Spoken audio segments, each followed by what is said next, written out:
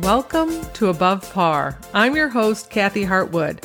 I show you how to take more of your talent to the golf course without practicing harder, taking more lessons, or buying new equipment. I show you how to end the frustration of underperforming so you can start playing to your potential. This is where you are going to learn how to think above par so you can play below par. Let's get to it. Hello, my golf friends. How are you? I hope you had a beautiful week.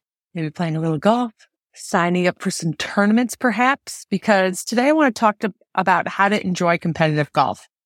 This idea came to me because I had someone ask me about playing fun golf versus competitive golf. I talked about fun golf in an earlier episode. I'll make sure that I put the show notes on there, but it was interesting to me that the conversation was that I don't enjoy competitive golf. I just want to play fun golf. In my head, I was like, what makes competitive golf not fun? And that's what we're going to talk about today. Because I think a lot of times people freak out with competition. Internally, for the most part, you usually don't see anybody freaking out on the range or on the golf course. That would be funny.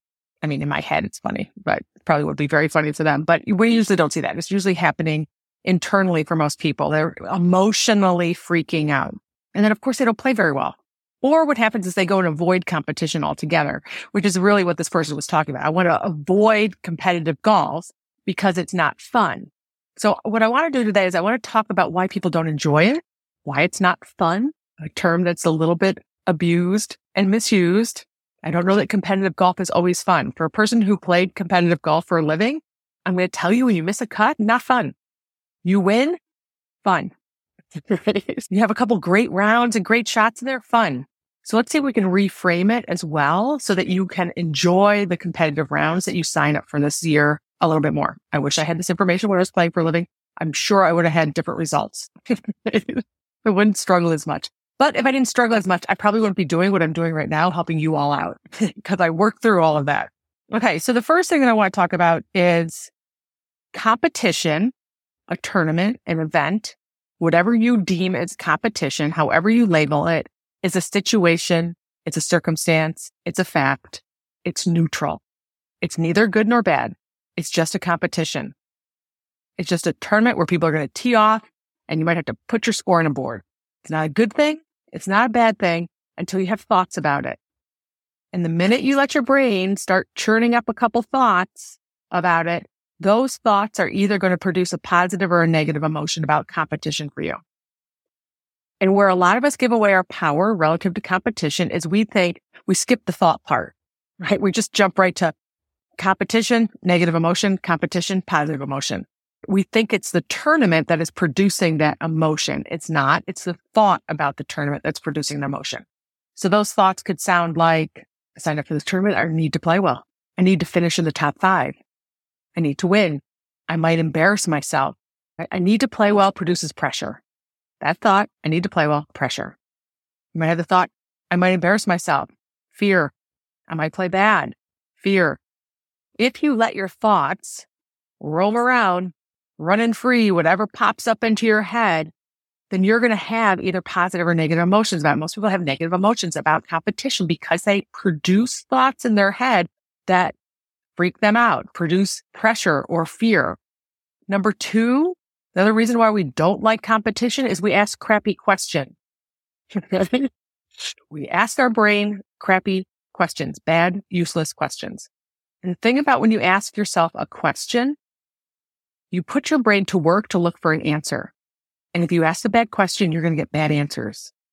And bad answers are answers that freak you out. Okay, so some of them are, what if I play bad? Horrible question. Your brain's going to sit there and basically tell you all the different things that can go wrong.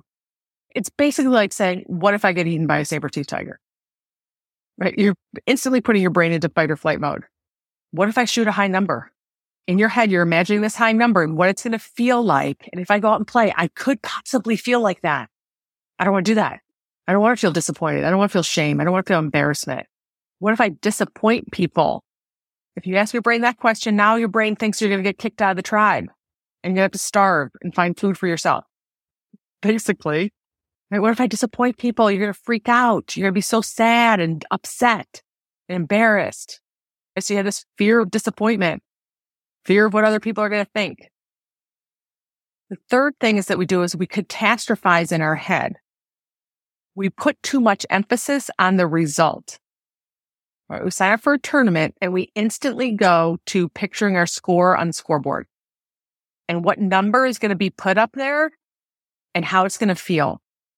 It sounds like if I shoot this, I'm going to feel this. And I don't want to feel that. So it's a negative thing. Right? So now you're going to be guarded against having that feeling at the end of the round. It's like getting a spanking when you're done. You know that, and the spanking's coming from you. And so you put so much pressure on yourself to play well throughout the round, throughout the day, which usually doesn't work. The opposite happens. We don't play to our potential because we've already catastrophized what could happen. What if I miss the cut? What if I don't finish in the top 5? What if I shoot a big number? What if I don't win? What if these people are disappointed with me? What if I ruin my handicap? What if I can't play to my handicap? Right? So we start focusing on the results before we ever teed off. We start imagining what that's going to feel like. What if I get off to a bad start? What if I have a blow up hole? Right? Questions you do not want to ask yourself because you will not like the answers that your brain comes up for you. So what happens is when we have all these potential negative emotions available to us, just at the thought of competition, signing up for a tournament, playing, we avoid it. The reason we avoid competition is we're avoiding a feeling. If you're avoiding signing up for a tournament or an event or quote unquote competition, whatever that is to you, the reason you're avoiding it is because you're avoiding how you're going to feel. Now, that's fine as long as you like your reason, right? If the reason you're avoiding signing up for this tournament is because you're like, yep, I don't want to be disappointed. And you know that's why you're avoiding it and you're fine with that, great. I say when we avoid emotions, we're avoiding living a very full life. We're shrinking. It's just an emotion, just a little vibration in your body, lasts 60 seconds. We can prolong it if we beat the crap out of ourselves. But if you can start having your own back and not fearing emotions, then there's nothing that's going to stop you from signing up for the tournament and sticking up a crappy number. Who cares? You're more likely to put up a stinky number in a tournament, the more pressure you put on yourself worrying about putting up a stinky number. All right, so we're just going to reverse engineer this to figure out how to enjoy competition more. So the first thing is going back, a competition is just a neutral thing. It's a circumstance, it's a fact. Come up with some thoughts that are more useful and that feel better about competition. What do you want to think about the tournament? Why'd you sign up? It could be as simple as, I just love challenging myself and seeing what I'm capable of. That thought feels way better than I might embarrass myself. Number 2, ask better questions of your brain. Could be, what do I want to get out of the round today? What do I want to get out of the competition? And I hope it's not a result. I hope it's not a score because we can't always predict scores. If it was that easy, everybody would do it. There's so many variables involved in a result, a placement or a score. There's some luck involved and there's some bad luck needed on some of your opponents to win at times. You can ask yourself, how can I have my own back today? How can I stay present and focused over as many shots as possible? And then just see what happens. How can I make this more enjoyable? Ask better questions. And number 3, when we focus on our results, it's important to remember that numbers are neutral. Whatever you shoot is neutral until you have a thought about it. And when you know whatever that number is, that you're not going to have a negative thought and beat the crap out of yourself, then you quit catastrophizing about the round ahead of time. You quit focusing on your results so much. Then the number could be whatever that number is. I'm not going to beat myself up. I'm going to have my own back. Then when you go out and play, you're going to play so much more relaxed, so much more focused. You're going to enjoy the competition so much more. Right? So if competition is one of those things that you're avoiding or that you don't find a lot of pleasure in, I want you to just re-listen to this podcast. Because the reason that you're not enjoying it, because of crappy thoughts, crappy questions, or you're focusing on your results before you even tee off. And focusing on your results in a way that you make them mean something about you and how you're going to treat yourself at the end of the round. All right, my friends, if you're hesitant about signing up for that tournament, put yourself out there and just have your own back. No shrinking, no playing small. Let's go. Go play. Right? If you need any help, reach out to me at Kathy@kathyhartwood.com. Have a beautiful week. I'll talk to you next Wednesday. Bye.